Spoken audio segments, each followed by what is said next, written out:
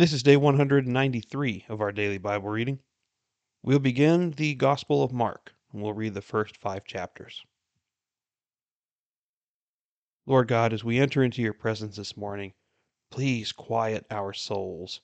Please help us to focus on you and to eliminate all distractions and other thoughts that are outside of this today. Lord God, we understand that we need to dive deep into your word. There's so much wisdom to be gained from here and understanding of who you are, most importantly. With that, Lord, we should have a proper posture of service to you. It should change the way that we look at things and change the way that we prioritize our lives. Lord God, as we enter into your presence, help challenge us.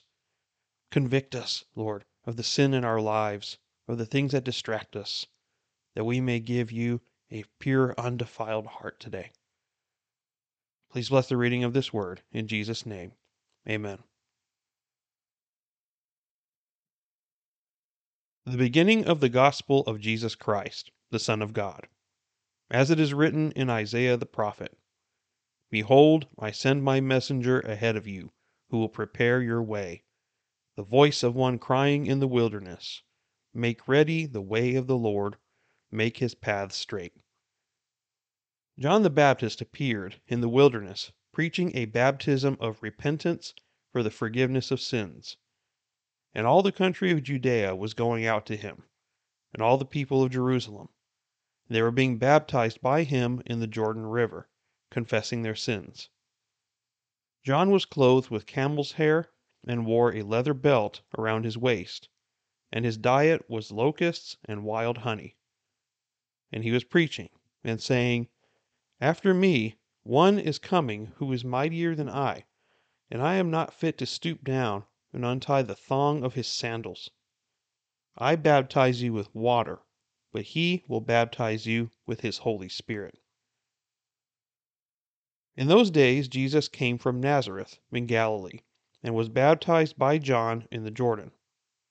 Immediately coming up out of the water, he saw the heavens opening, and the Spirit, like a dove, descending upon him.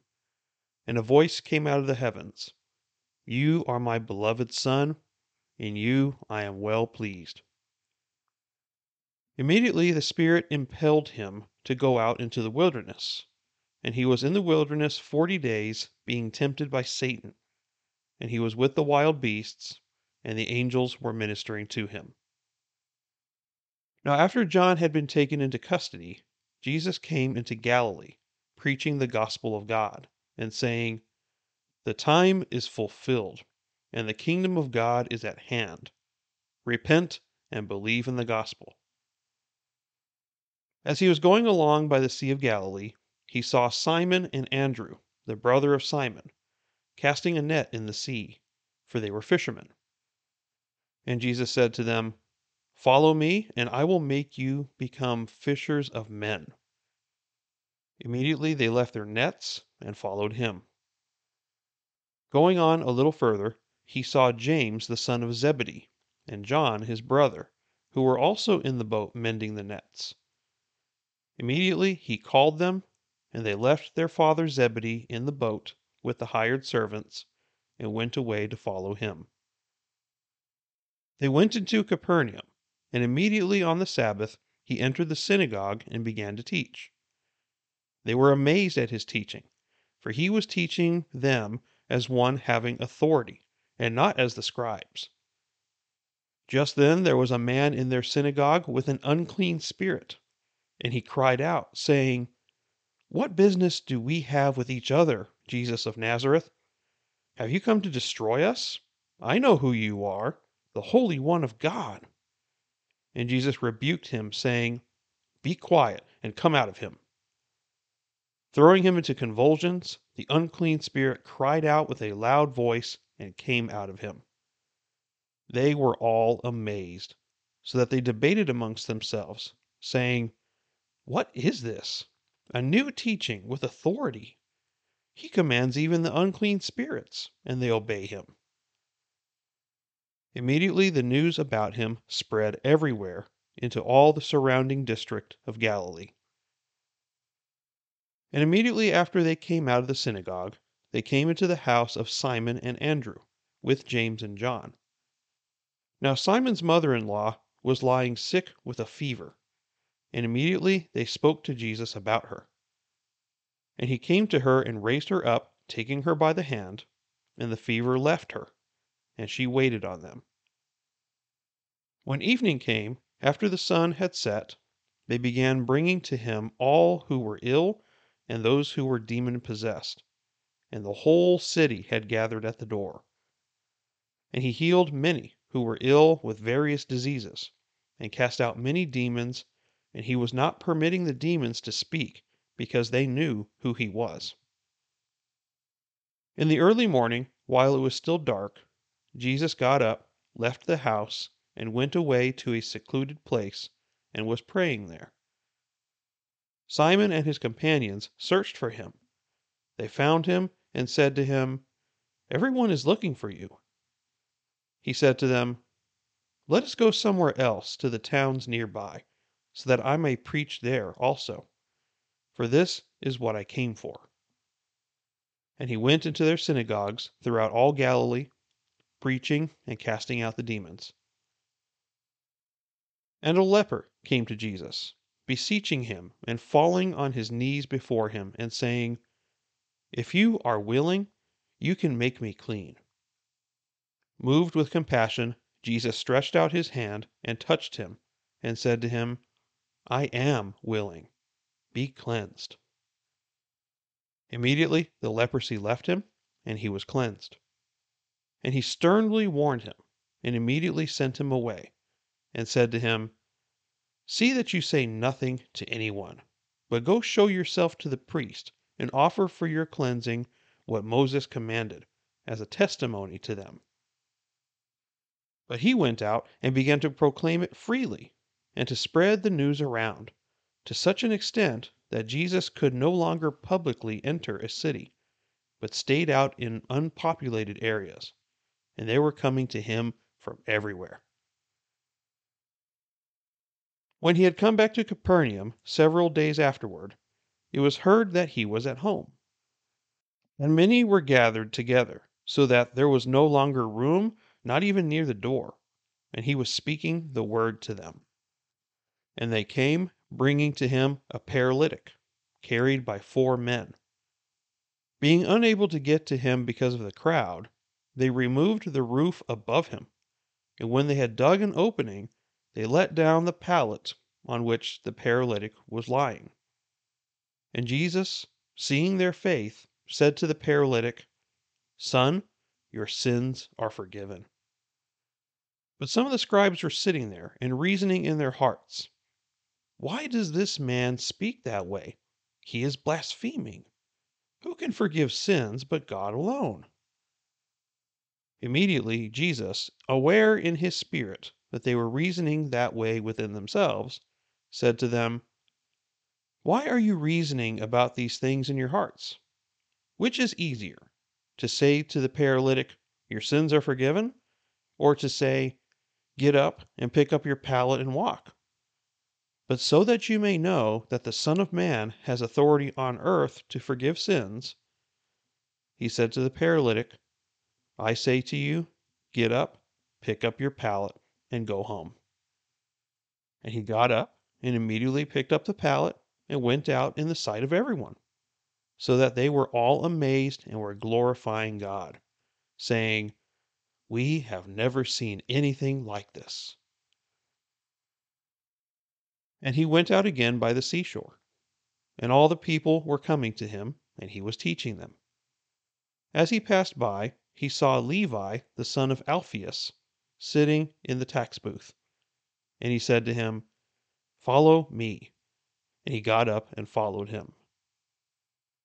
And it happened that he was reclining at the table in his house, and many tax collectors and sinners were dining with Jesus and his disciples, for there were many of them, and they were following him. When the scribes of the Pharisees saw that he was eating with the sinners and tax collectors, they said to his disciples, "Why is he eating and drinking with tax collectors and sinners?" And hearing this, Jesus said to them, "It is not those who are healthy who need a physician, but those who are sick. I did not come to call the righteous, but sinners." John's disciples and the Pharisees were fasting, and they came and said to him, "Why do John's disciples and the disciples of the Pharisees fast, but your disciples do not fast?" And Jesus said to them, "While the bridegroom is with them, the attendants of the bridegroom cannot fast, can they? So long as they have the bridegroom with them, they cannot fast. But the days will come when the bridegroom is taken away from them, and then they will fast in that day.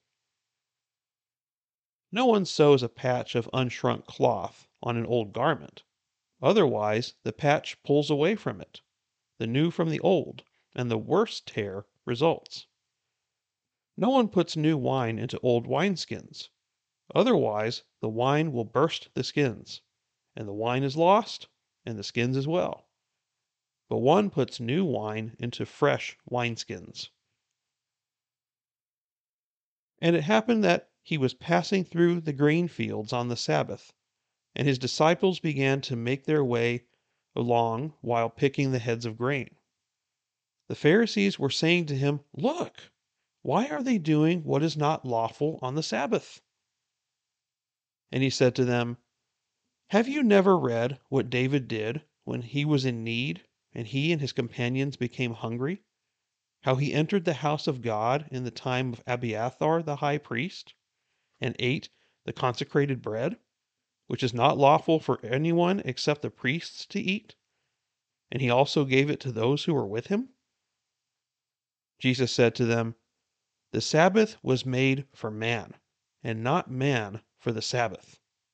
So the Son of Man is Lord even of the Sabbath."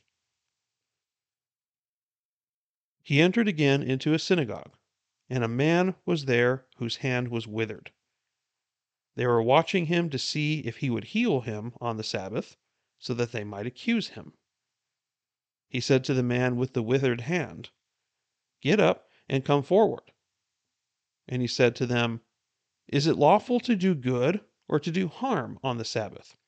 To save a life or to kill?" But they kept silent. After looking around at them with anger, grieved at their hardness of heart, he said to the man, "Stretch out your hand." And he stretched it out, and his hand was restored. The Pharisees went out and immediately began conspiring with the Herodians against him, as to how they might destroy him. Jesus withdrew to the sea with his disciples, and a great multitude from Galilee followed, and also from Judea, and from Jerusalem, and from Idumea, and beyond the Jordan, and the vicinity of Tyre and Sidon. A great number of people heard of all that he was doing and came to him. And he told his disciples that a boat should stand ready for him because of the crowd, so that they would not crowd him, for he had healed many, with the result that all those who had afflictions pressed around him in order to touch him. Whenever the unclean spirits saw him, they would fall down before him and shout, "You are the Son of God." And he earnestly warned them not to tell who he was. And he went up on a mountain and summoned those whom he himself wanted, and they came to him.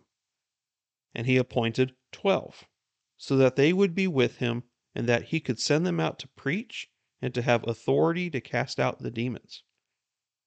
And he appointed the 12, Simon, to whom he gave the name Peter, and James the son of Zebedee, and John the brother of James. To them he gave the name Boanerges, which means sons of thunder, and Andrew, and Philip, and Bartholomew, and Matthew, and Thomas, and James the son of Alphaeus, and Thaddeus, and Simon the Zealot, and Judas Iscariot, who betrayed him. And he came home, and the crowd gathered again, to such an extent that they could not even eat a meal.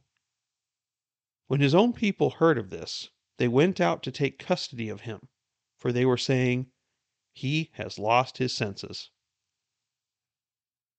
The scribes who came down from Jerusalem were saying, "He is possessed by Beelzebul, and he casts out the demons by the ruler of the demons." And he called them to himself and began speaking to them in parables. How can Satan cast out Satan? If a kingdom is divided against itself, that kingdom cannot stand. If a house is divided against itself, that house will not be able to stand. If Satan has risen up against himself and is divided, he cannot stand, but he is finished. But no one can enter the strong man's house and plunder his property unless he first binds the strong man, and then he will plunder his house.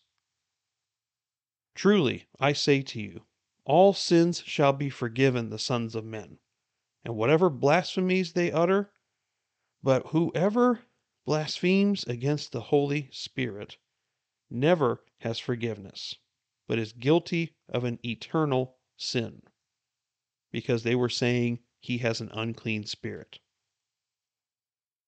Then his mother and his brothers arrived, and standing outside, they sent word to him and called him. A crowd was sitting around him, and they said to him, "Behold, your mother and your brothers are outside looking for you."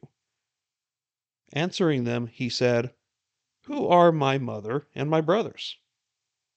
Looking about at those who were sitting around him, he said, "Behold, my mother and my brothers. For whoever does the will of God, he is my brother and sister and mother." He began to teach again by the sea, and such a very large crowd gathered to him that he got into a boat in the sea and sat down, and the whole crowd was by the sea on the land. And he was teaching them many things in parables, and was saying to them in his teaching, "Listen to this. Behold, the sower went out to sow, and as he was sowing, some seed fell beside the road, and the birds came and ate it up. Other seed fell on the rocky ground, where it did not have much soil, and immediately it sprang up because it had no depth of soil. And after the sun had risen, it was scorched, and because it had no root, it withered away. Other seed fell among the thorns, and the thorns came up and choked it, and it yielded no crop.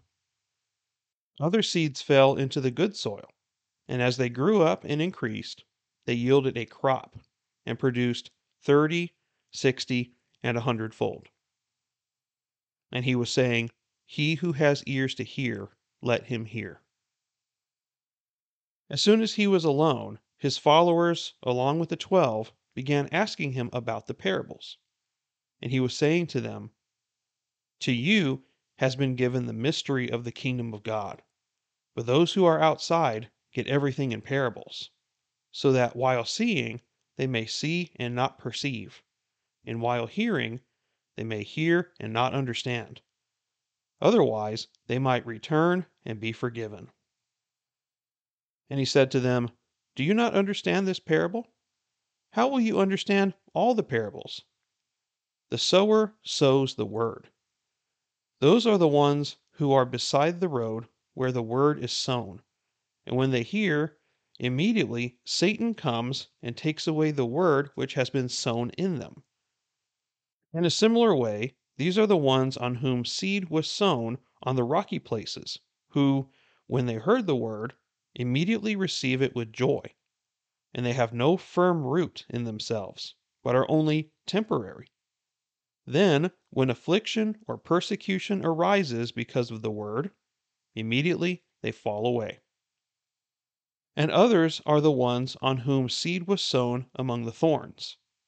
These are the ones who have heard the word, but the worries of the world and the deceitfulness of riches and the desires of other things enter in and choke the word, and it becomes unfruitful. And those are the ones on whom seed was sown on the good soil, and they hear the word and accept it and bear fruit, 30, 60, and 100-fold. And he was saying to them, A lamp is not brought to be put under a basket, is it? Or under a bed? Is it not brought to be put on the lampstand? For nothing is hidden except to be revealed, nor has anything been secret, but that it would come to light. If anyone has ears to hear, let him hear. And he was saying to them, take care what you listen to. By your standard of measure it will be measured to you, and more will be given you besides. For whoever has to him more shall be given, and whoever does not have, even what he has shall be taken away from him. And he was saying, the kingdom of God is like a man who casts seed upon the soil, and he goes to bed at night and gets up by day, and the seed sprouts and grows. How? He himself does not know. The soil produces crops by itself. First the blade, then the head, then the mature grain in the head. But when the crop permits, he immediately puts in the sickle, because the harvest has come. And he said, how shall we picture the kingdom of God? Or by what parable shall we present it?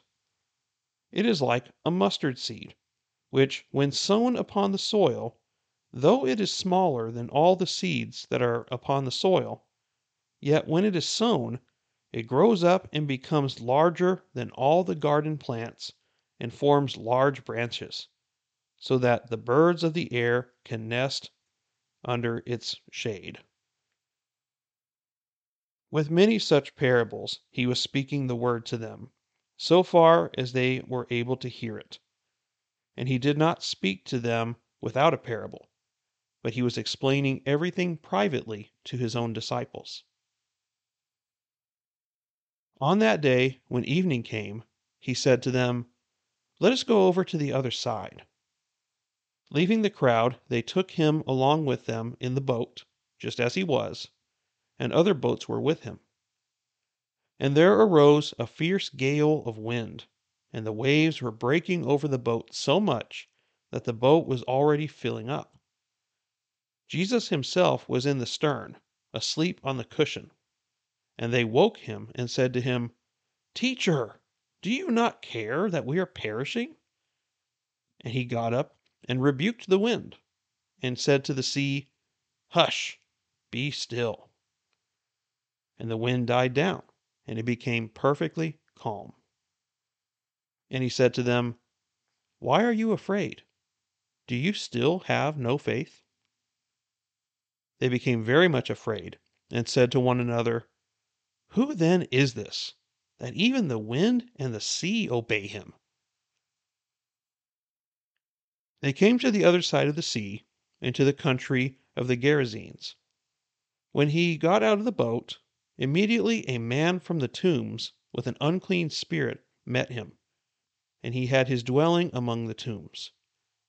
And no one was able to bind him any more, even with a chain, because he often was bound with shackles and chains, and the chains had been torn apart by him and the shackles broken in pieces, and no one was strong enough to subdue him.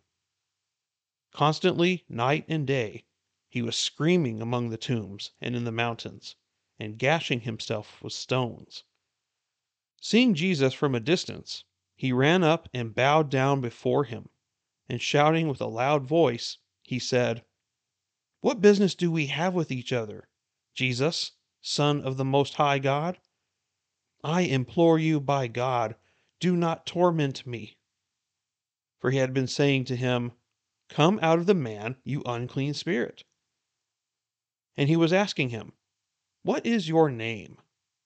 And he said to him, my name is Legion, for we are many. He began to implore him earnestly not to send them out of the country. Now there was a large herd of swine feeding near by on the mountain. The demons implored him, saying, send us into the swine, so that we may enter them. Jesus gave them permission. And coming out, the unclean spirits entered the swine, and the herd rushed down the steep bank into the sea, about 2,000 of them, and they were drowned in the sea. Their herdsmen ran away and reported it in the city and in the country, and the people came to see what it was that had happened. They came to Jesus and observed the man who had been demon possessed sitting down, clothed, and in his right mind, the very man who had had the legion, and they became frightened. Those who had seen it described to them how it had happened to the demon possessed man, and all about the swine. And they began to implore him to leave their region. As he was getting into the boat, the man who had been demon possessed was imploring him that he might accompany him. And he did not let him, but he said to him, "Go home to your people and report to them what great things the Lord has done for you, and how he had mercy on you." And he went away and began to proclaim in Decapolis what great things Jesus had done for him, and everyone was amazed. When Jesus had crossed over again in the boat to the other side, a large crowd gathered around him, and so he stayed by the seashore. One of the synagogue officials, named Jairus, came up, and on seeing him, fell at his feet and implored him earnestly, saying, "My little daughter is at the point of death. Please come and lay your hands on her, so that she will get well and live." And he went off with him, and a large crowd was following him and pressing in on him. A woman who had had a hemorrhage for 12 years, and had endured much at the hands of many physicians, and had spent all that she had, and was not helped at all, but rather had grown worse, after hearing about Jesus, she came up in the crowd behind him and touched his cloak. For she thought, "If I could just touch his garments, I will get well." Immediately the flow of her blood was dried up, and she felt in her body that she was healed of her affliction. Immediately Jesus, perceiving in himself that the power proceeding from him had gone forth, turned around in the crowd and said, "Who touched my garments?" And the disciples said to him, "You see the crowd pressing in on you, and you say, 'Who touched me?'" And he looked around to see the woman who had done this. But the woman, fearing and trembling, aware of what had happened to her, came and fell down before him and told him the whole truth. And he said to her, "Daughter, your faith has made you well. Go in peace and be healed of your affliction." While he was still speaking, they came from the house of the synagogue official, saying, "Your daughter has died. Why trouble the teacher any more?"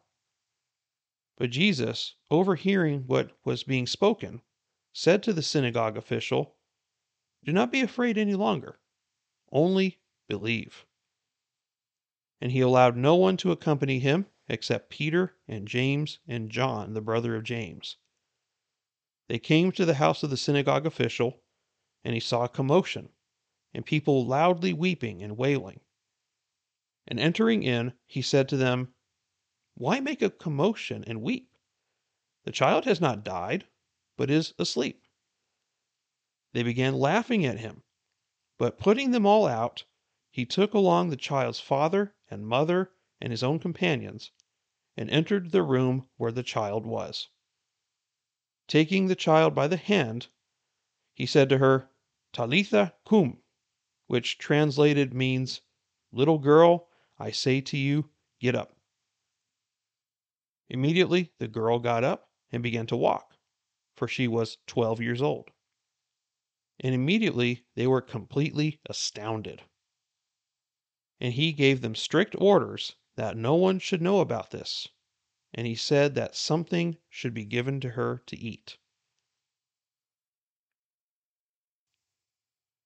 All right, so I don't know if you felt the same way as I did, but it seems like the book of Mark is a fast track through everything we read in Matthew, right?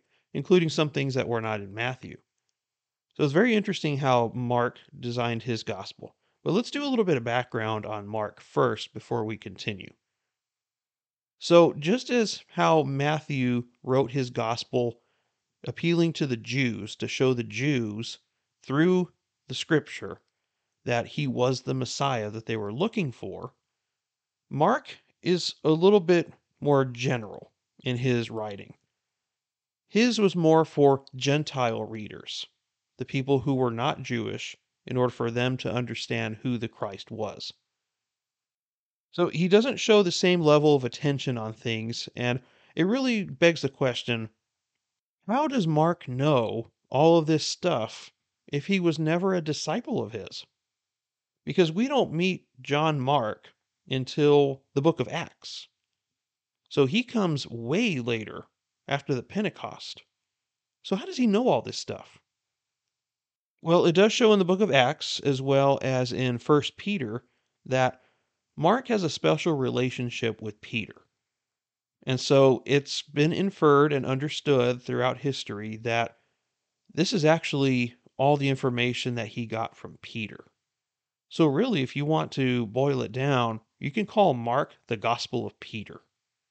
So that's why Peter's style is very different from Matthew's, because Matthew saw it from a very comprehensive, detailed fashion, and more so with Luke. But Mark just gets right down to business in a way that you can kind of see Peter's personality stick out a little bit, where he's no nonsense. He just gets straight to the point on things. So it's very interesting how you read these gospels, and they're all saying very similar things, and yet you see the personality of the writers in each one. It's very interesting. Now, it's widely believed as well that the Gospel of Mark was the first of the four gospels written between 50 and 60 AD, more or less. So, roughly 20 to 30 years after Christ had already risen from the dead, is when this gospel was written.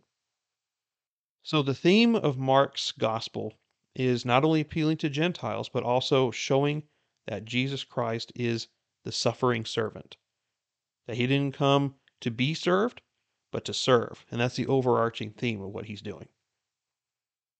So, as you can see from the very beginning, when we started chapter 1, he briefly talks about John the Baptist and very briefly talks about the baptism and goes straight into the temptation in one paragraph and then jumps straight into meeting Peter and Andrew shortly thereafter, and then James and John all within the first page in my Bible. So, yeah, like I was saying, fast track. So, I really like this paragraph in chapter 1, and that's really the only thing to talk about that is new. Is when John had been taken into custody, Jesus came into Galilee. This is in verse 14 and 15. He's preaching the gospel of God, and this is what he says, and this is something we need to keep in mind every single day. The time is fulfilled, and the kingdom of God is at hand. Repent and believe in the gospel. It's very simple what Jesus is expecting here. And this is the overarching intent behind everything that's going to be written from here on. Understand that the time is now. It's time to repent. It's time to believe in the gospel, the good news of Jesus Christ. And that's why he wrote it. So, chapter 1 overall shares this that we've seen before. Chapter 2 is similar in that regard as well. Now, what's interesting though is it mentions Levi in verses 13 and 14. Levi, the son of Alphaeus. So this was different because who's Levi? We didn't see a Levi before. Levi is another name for Matthew. He also goes by the name Levi. His surname is Matthew, but his actual name is Levi. Now, what's interesting is it says that he is the son of Alphaeus, but yet there's another disciple who's called James, the son of Alphaeus. They may be related. I'm not quite sure, but my understanding is that they are. And if you recall, Matthew was a tax collector. He was hated by his own people because of what he was. And yet, this is where we see him go into his house, eat with sinners and tax collectors, and the Pharisees are not understanding that. And then he shows them that If you are well, you're healthy, you don't need a doctor. But it's the sick people that need a doctor. And that's why I'm here. I'm here to help those who are sinners, and they recognize themselves as sinners. That's very important because the Bible tells us that we are all sinners, right? All have sinned and fall short of the glory of God. But the problem with the Pharisees is that while they were also sinners, they didn't see themselves that way. They saw themselves as righteous. So, how can you help somebody who is deathly ill and yet does not think that? They have convinced themselves in their own minds that they are completely healthy. How do you help somebody like that if they can't listen to reason? And that's the challenge that Jesus had. The rest of chapter 2 we've seen in the book of Matthew, so we're not going to go into that. Then we go into chapter 3, and he makes a very good point that's expanded upon from when Matthew explained it. When he's in there talking to the people about the man with the withered hand, the crippled hand, he says something to him. Is it lawful to do good or to do harm on the Sabbath? To save a life or to kill? If we recall in Matthew's gospel, he explains to them, if you have a lamb stuck in a hole, are you just going to leave him there or are you going to get him out? So in this way, he also explains it like this, is it okay to do good or to do harm on the Sabbath? Which one is okay?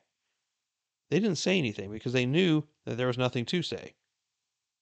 The problem was, and continues to be with Jesus, that they followed their tradition over the actual law.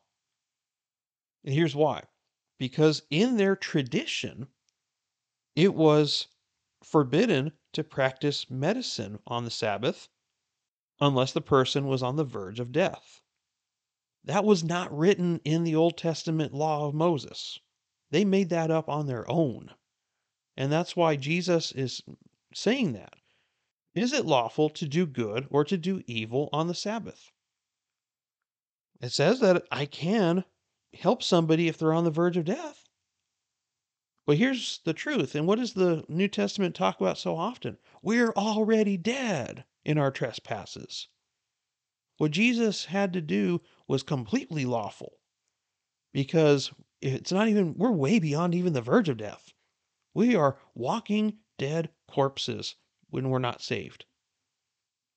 They didn't seem to understand that. Why is it wrong to do good on the Sabbath? It's not. That was a tradition and not the actual law. And Jesus was doing that more than anything else. They knew the law, right?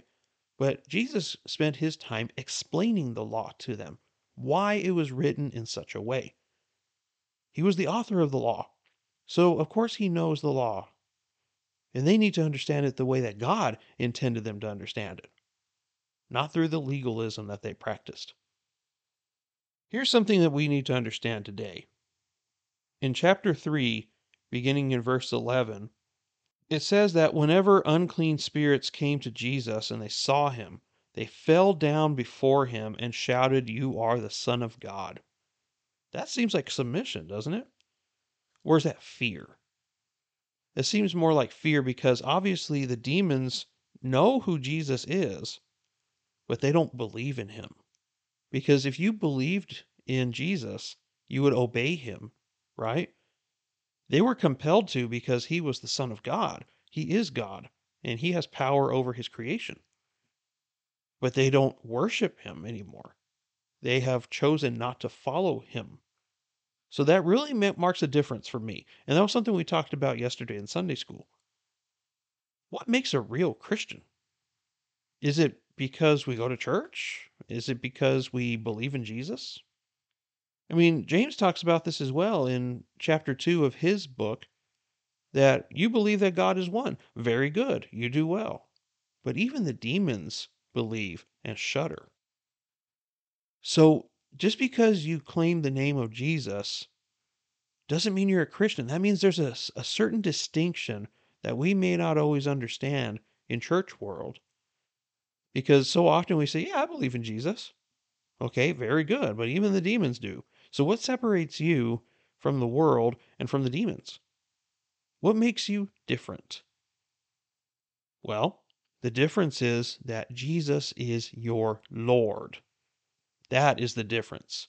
You worship Jesus as your Lord, not just as the Son of God, but he is your Lord. That's why Jesus makes it very clear, not everyone who says to me, Lord, Lord, is going to enter the kingdom of heaven, because not everyone has been called. There are many people who come for the benefits, they come for the religion, they come for the relationships, they come for attention, but they don't worship Jesus as Lord. If Jesus is not your Lord, then you are not saved, or you are in grave error and you need to repent. So that's the distinction. So we need to be very cognizant of that as we go into church, that most people that sit in the pews are not saved. They don't even understand what it means to be saved because the church is so far gone in that way. And that's a shame. That's why we need to be salt and light. We need to be the sting of healing in our churches, as well as to shed light on the truth of the gospel. That's why we're doing this, to increase our exposure and our understanding to what's in God's word. All right, and then after that, we see that he calls the 12 disciples. Now, if you don't know this, there's one name in here that's a little bit different between the gospels, and that's the name Bartholomew. Bartholomew also goes by the name Nathaniel. So if you're going through the gospels and you see the name Bartholomew and you see the name Nathaniel, they're the same person. So let's not be confused with that. The rest of chapter 3 is things that we have seen before, so we're not going to go through that. This is where the Pharisees are stating that he casts out demons in the name of Satan, and then he goes through it being the unpardonable sin to blaspheme against the Holy Spirit. So he goes through that again. Then we go into chapter 4. We see the parable of the sower, we see the parable of the lamp, we see the parable of the seed that continues to grow. And this one is an interesting one because this wasn't in Matthew, I don't think. Beginning of verse 26. He was saying the kingdom of God is like a man who casts seed upon the soil. And he goes to bed at night and gets up by day, and the seed sprouts and grows. How? He himself does not know. So, what Jesus is saying here is that the word of God, when it is sown in the hearts of men, produces fruit, sometimes slowly, but it will always surely do it, if that is God's will. And how? We don't know, because it's not in our control. We have no control over that. We have been commanded of what to do, yes, but the spiritual aspect is completely in God's timing. It's like when we go and present the gospel to somebody. How you present it is not up to you, because all God wants from you is for you to be a willing servant. He's the one who saves people. You're just the body. You're just the one going there, putting feet to the gospel. Then we go into chapter 5, and we see this story, which when we read it in Matthew, it said there was two people there. But now we only see one. So that's very strange how it has that. But he meets this man who is heavily demon possessed. And it's hard to tell how many there are, because when Jesus asks his name, he says his name is Legion, for they are many. So it begs the question, what is a legion? Well, the legion is the largest unit of the Roman army. And so that was between 3,000 to 6,000 men in a legion. So when Jesus says that I can bring down 10 legions of angels, that's tens of thousands of angels. So for this group of demons to say that they are legion, that's a lot of demons inhabiting one body. And apparently it gave the man supernatural strength, but he was insane. And then whenever Jesus cast them out, they went into the pigs, they all died, which is a whole different story to go into, why they did that, why the pigs went and killed themselves, or if Jesus was the one that did that. That's a whole different thing we can talk about. But then the man was normal after that, and very interestingly, we don't see this in the book of Matthew, But this man wanted to come with them. He wanted to join the party. But Jesus told him not to. But it does say here what Jesus said. He did not let him, but he wanted him to start sharing the good news of Jesus Christ with the Gentile nation. And so he went to a place called Decapolis and was telling everybody the great things Jesus had done. So even before he died on the cross, he was already sharing the good news with the Gentile nation. Now, Decapolis is a region southeast of the Sea of Galilee, which were about 10 cities or so in that region at the time, and it was strictly a Greek area. It was Greek in organization, it was Greek in culture, and so the Greeks were starting to be introduced to the gospel early on. And then lastly, we have Jairus. We didn't have a name for him in the last gospel, but his name is Jairus, the one whose daughter was sick and died. And Jesus said that she was merely sleeping, and they laughed at him. He took her by the hand and raised her from the dead.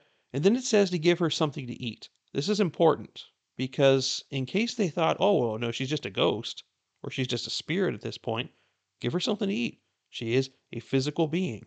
She's really back from the dead. Ghosts cannot eat food.